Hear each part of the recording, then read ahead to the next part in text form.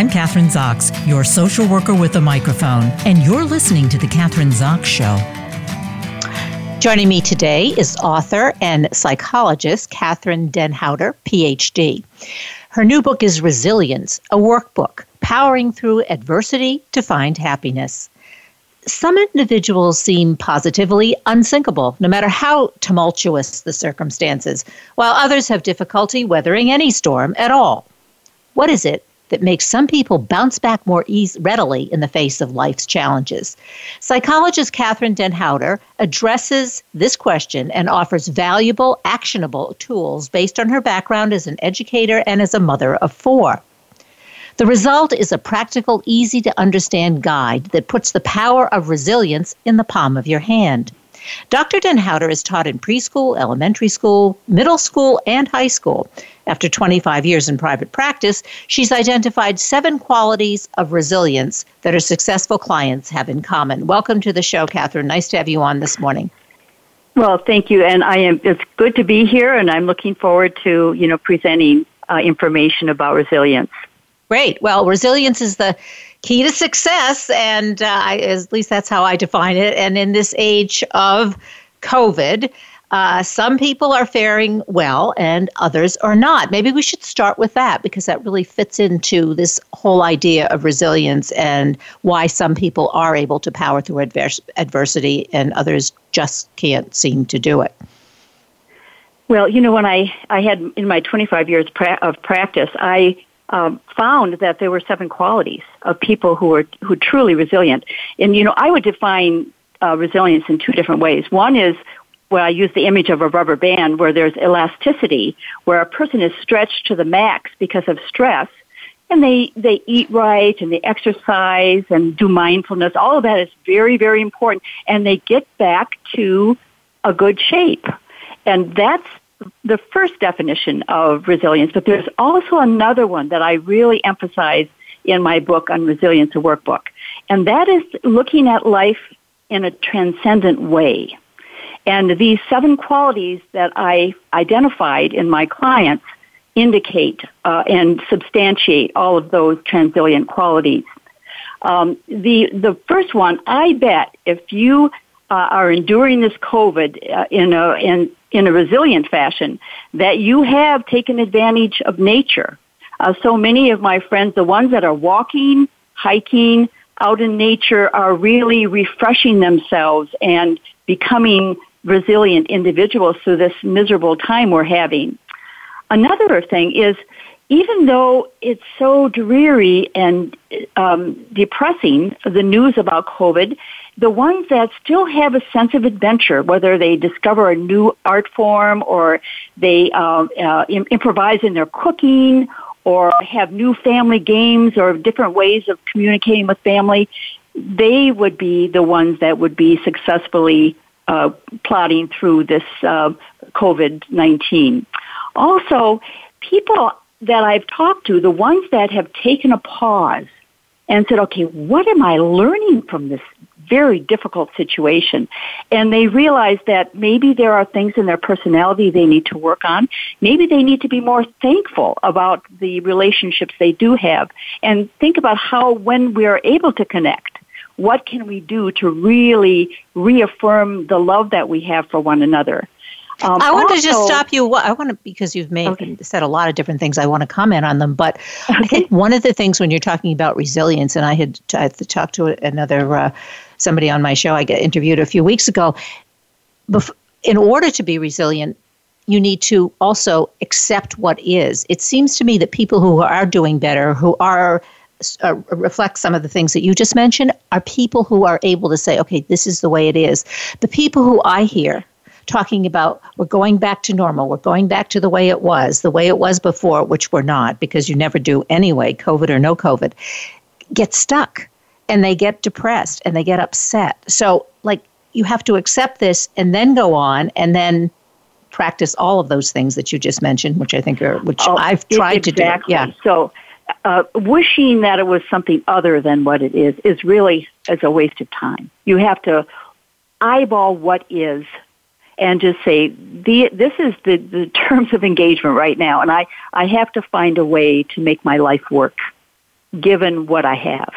And that's key. That's a premise, for all of the other resilient qualities. You're right. Yeah. Terms of engagement, what are they? I like that. I like that expression. Okay, so, and I think this last one... that spatially you're limited. You're really confined to a certain space. Your relationships are 6 feet apart. You can use Zoom, you can use Skype, phone, all of those you can use, but that's really, what your limits are. So recognizing that how you're going to be relating to people is going to be different. And once you accept that, then the creativity and your sense of adventure can be used in that limitation. So creativity and thinking of doing things in a new way, I really like that one. Like not get into it's the drudgery, the sameness, it's Groundhog Day. Okay, we get that. But, do something, and even taking stuff that whether it's writing or whatever you do creatively, do it in a different way and figure out how you can do it in a different way. I think that's an interesting thought. The other thing I wanted to ask you, I think it says that in your book, you also talk about famous personalities who apply these 7 ways in which we can be resilient. Can you match those up with when you're describing the 7 ways? I did more reading about who are the resilient people that we know. Yeah. And are familiar with from the history books or just from people that are out there, performers, people that are highlighted in our world. And I just found so many successful people have those qualities that I talked about. I started talking about the first 4. Teddy Roosevelt, for instance, he lost his mother and his wife within a short amount, in the period of months, and he was devastated. And what he did was go into nature. He bought a ranch out in South Dakota and just really became immersed in nature. And he was an asthmatic child. He learned how to climb mountains and just kind of push beyond the breaking point in many instances to become the strong person he was. So that's just one example. And I use others. Stevie Wonder was another one. Oh, my goodness, what an amazing story he has. I also talked about Abraham Lincoln. He is the quintessence of being in scarcity, having deep needs and wants, and he used creativity to overcome those obstacles. I also use Franklin Delano Roosevelt, his ability to connect with people so that he was able to rise to the highest office in the land. And then also a fellow... While he had polio, by the way. I find that I think I just read a book on the history of polio, and he being, part of it in this book. But here's a man who couldn't walk, and yet he becomes president of the United States. I mean, talk about overcoming adversity and being resilient. That's a good example. Oh, amazing. And what he would do, it's so interesting because he used several people. He wanted to present to the American people like he was able to walk. So his legs were like trunks, so he would move one and then the other, but he would use people to hold him up so that he would appear like he was walking on his own feet. And so he was able to connect with people that could help him do that. And that earmarked his presidency. When you look at his successes, you see he was able to connect with the right people at the right time. Yeah, let's talk about that, connecting with the right people at the right time, because now it is a little more difficult connecting with the right people at the right time. As you said, yes, you can do it on Zoom, you can do it in different ways, but it does put, that's a challenge, I think, especially for people who are used to being out there, used to traveling, used to going to work, connecting with interesting people. To me, that's a challenge in terms of how to stay connected to people who buoy you up, just as you do to them. Yeah. So, yeah. Mm-hmm. So, yeah, you're right. I mean, we are limited in that respect. But there is so much teletherapy going on, and people do successfully obtain a therapist that's helpful for them. Also, there's biking. Has wonderful journeys that you can see on video.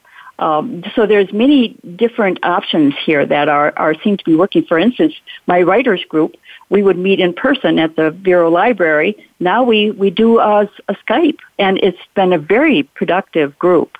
So there are a lot of tools that we still have that will help us connect with helpful people. All right, so next, what we've been talking about, I guess, 3 of these are resilience qualities. What are some of the others? Well, we mentioned the being able to connect with people. That when all the researchers that have done work on resilience for children, for adults, that is one common ground. A person that is able to connect with helpful people at the right time is really key to being resilient. So that's probably the most important one. Creativity was another one. Abraham Lincoln is a clear example of that. He was able to find ways to learn, to pass the bar, to overcome obstacles, to become president of the United States. Another one is very interesting, is being reflective. And the fellow that I use for this is Charles Wesley. He came from a very religious family. And his whole family, John Wesley founded the Methodist movement, was on to legalism or just behaving in a very Christian-like way. And he was in pain because he couldn't ever live up to that. So when he was able to reflect on that pain and realize that he had freedom, and once he was able to do that, he was able to go on and just provide all kinds of music for the world. His joy came through, and he was able to, in his own way, show his belief systems. So the being reflective is really key for being successful in your resilient life. And then the last one, this is also important for today, is finding a mission. A purpose for living is so critical. And the person I used for that was St. Teresa, also known as Mother Teresa. Came from a very humble home, but she provided such an example for the world of how to care and love for people. And even though we're stuck at home, I know many people who make it a point to call one person every day to see how they're doing. So the use of the telephone as a caregiving device is really important. Writing letters, drawing pieces of art and sending them to people. All of those things will be a mission that you have through this period of time. Well, being someone who's on the radio, I overdid it with the telephone, especially in the beginning. I was calling everybody and talking for way too long. I was exhausted because I had access. Everybody was home, so I could talk to them. In normal circumstances, you don't know, even if you're text, whatever you're doing, people aren't as readily available as they were. So I had to kind of back off on that one. Moderation is also somewhat important, right? It is a key. Yeah, it sounds like, you're a social worker with a mic, so you have a heart for people. And so you want to make sure they know that. And sometimes you just have to really take care of yourself, too. Yeah. And when you talk about Kathryn, and you're Kathryn with a K, so we spell our name exactly the same way. I don't know if you noticed that. Yes. Yeah. But anyway, so part 2 of the book, you take the awareness and the understanding of all of these, which we've been talking about, the resilient qualities, and put them into action. Relaxation. You mentioned cognitive behavioral therapy. Not everybody knows what that is. How does that fit into it? Yeah. Well, because I was a teacher for so long, it was just coming out when I started my practice. And it was like hand in glove fit. It was so perfect for me. So I really emphasize that. And it really ameliorates depression and anxiety and gives people a new way to look at how their mental life is. And I found that to be a very helpful tool. And I actually created my own acronym so that people can work out a worksheet for themselves to see how their thinking is affecting their mood. And then what I did is I had them take a checklist before we'd start the therapy and for anxiety and depression, and then I would work the therapy, and then we would do the same checklist. And they were amazed at how just being conscious of what they were saying to themselves, how that affected their mood. It was definitely a very strong a major part of my therapy. Now, what about positive visualization? What's that? Let's hear that. Yes, I use that with children a lot, but I also use that with adults, where you visualize success.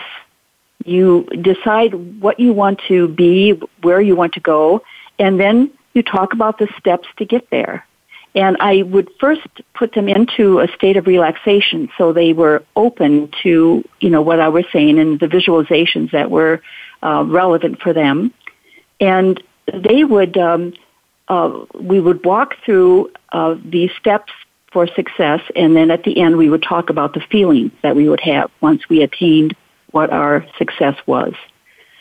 For children who had school phobia, this was particularly helpful because I would have them come in August before school started. We would talk about their school year, how they wanted to grow through that school year, and we would visualize that. And then go through the steps and determine how we would feel at the end of the year.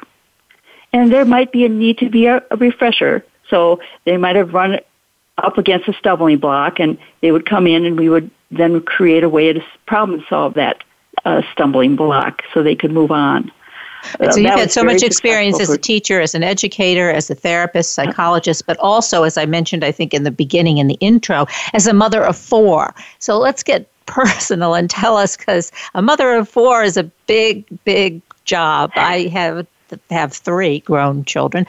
But so how does that, as a mother of 4, you have to be resilient. I mean, that's great practice for, what's happening now. So tell us. Well, yeah, I went in with all the theories, but I was also a Montessori directress, so I did have some of the practical information as well. But yeah, you just have to eat your words a lot, when you're in the world of theory. And so I had to just problem solve again and be creative in dealing with my children. Because they would stump you. Every time they would turn around, they'd have a surprise. So you had to use some strategies that you'd have to change them so that it would be effective. Yes, and you really had to be resilient. I mean, you're talking about 4 kids. It reminds me, first time we left the 3 little boys, they were 4, 6, and 8 or whatever, with a babysitter who was getting her PhD in developmental psychology, who said, I know everything. I will handle it. They'll be in bed. They'll be fed. And we walked out the door, and I thought, she has no idea. We came back at 12 o'clock, and there they were. On the floor, and she was on the couch. It is. Yeah. You have to have a sense of humor about this because you do. You have to eat humble pie too, because you realize that you don't know everything. Yeah. That they can change and create a problem you never thought existed, and so it's just very important to process and enjoy your children. I look back at raising my children, and those 10 years, I had 3 and 3 years, and then I waited 4 years for my second one, but there were 10 years in there where we had built-in entertainment. We had so much fun just getting to know them as people and watching them grow and develop. I look back at those years as my 10 best years of my life. Well, in saying that, if you think about the pandemic and people who are complaining because, yes, I'm home with my children all day and this is exhausting and this is a challenge and it's difficult, really should hear what you have to say, because that's a short period of 10 years. Enjoy these kids when you're not having to run to work or run to wherever you usually are running to and dropping them off at school or activities. Take a look at it and get the best. I mean, I think that's really good advice, great advice, as a matter of fact.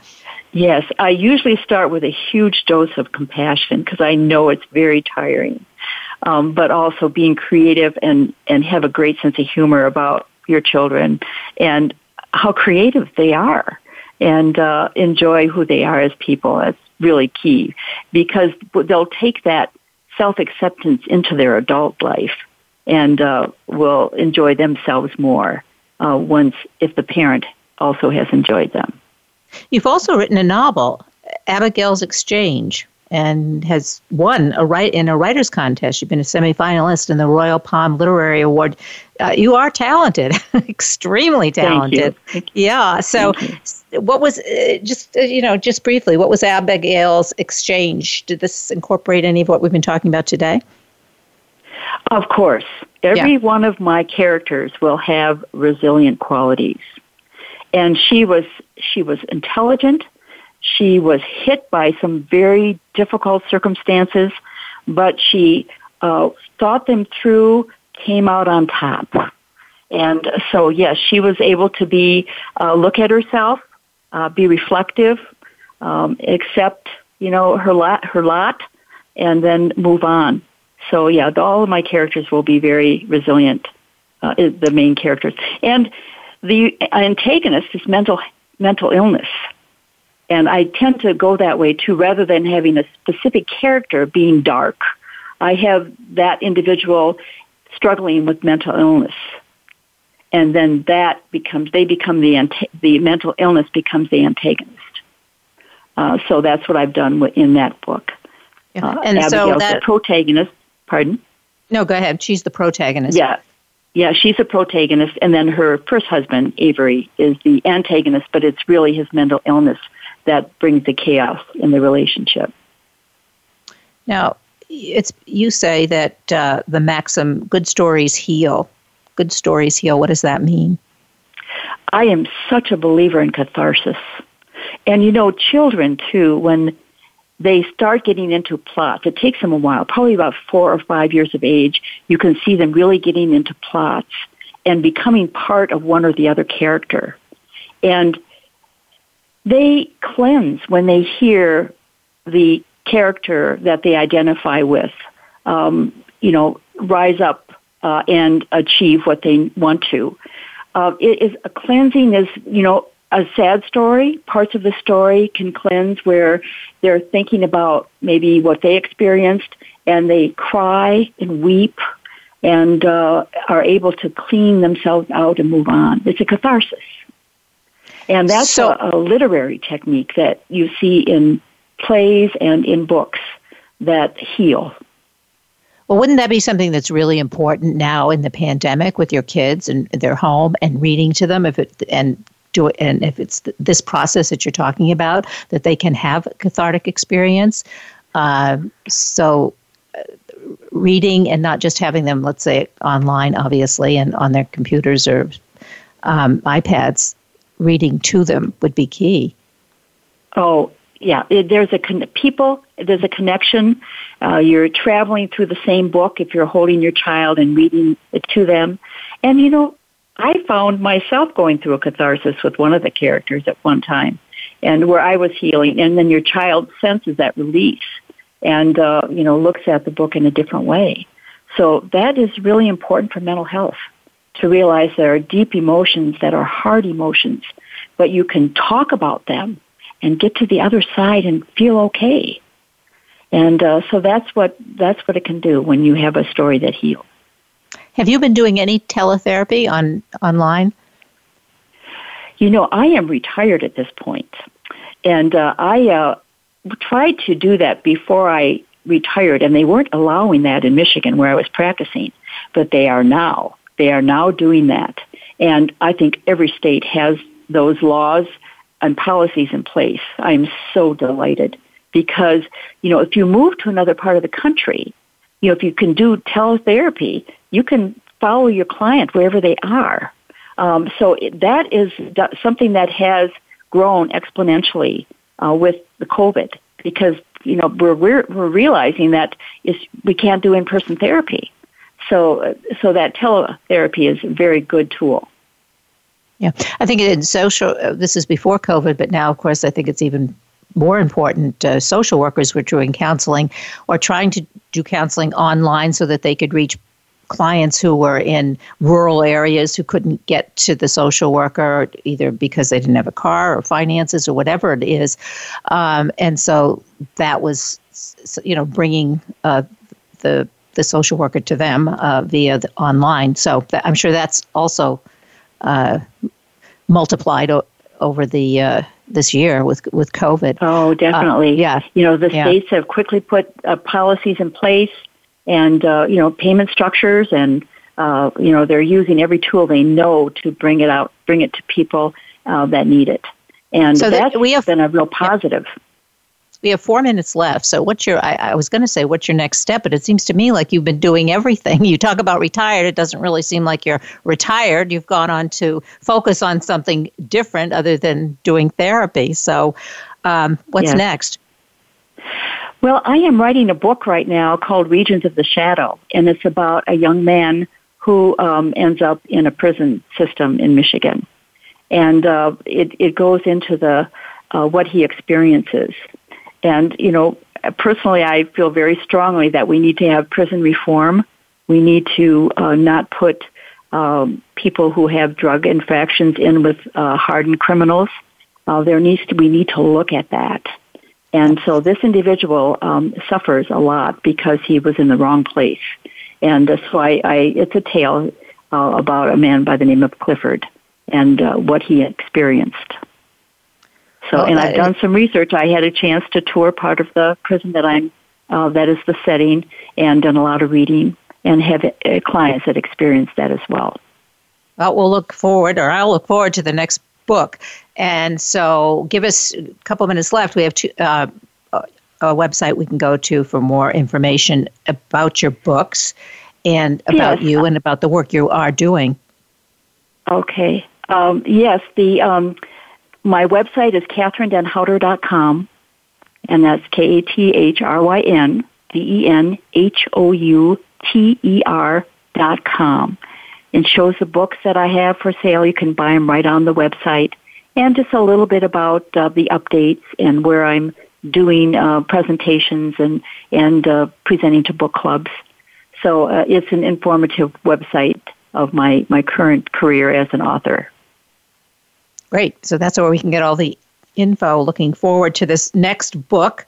And thanks so much for being on the show. And Kathryn Den Houter, PhD, her new book, Resilience, a workbook, powering through adversity to find happiness, which is what we all need right now. Absolutely. Thanks so much for being on the show. You're very welcome. And keep doing what you're doing. It's a good stuff, I will. Good show. I'm Kathryn Zox, your social worker with a microphone, and you've been listening to The Kathryn Zox Show.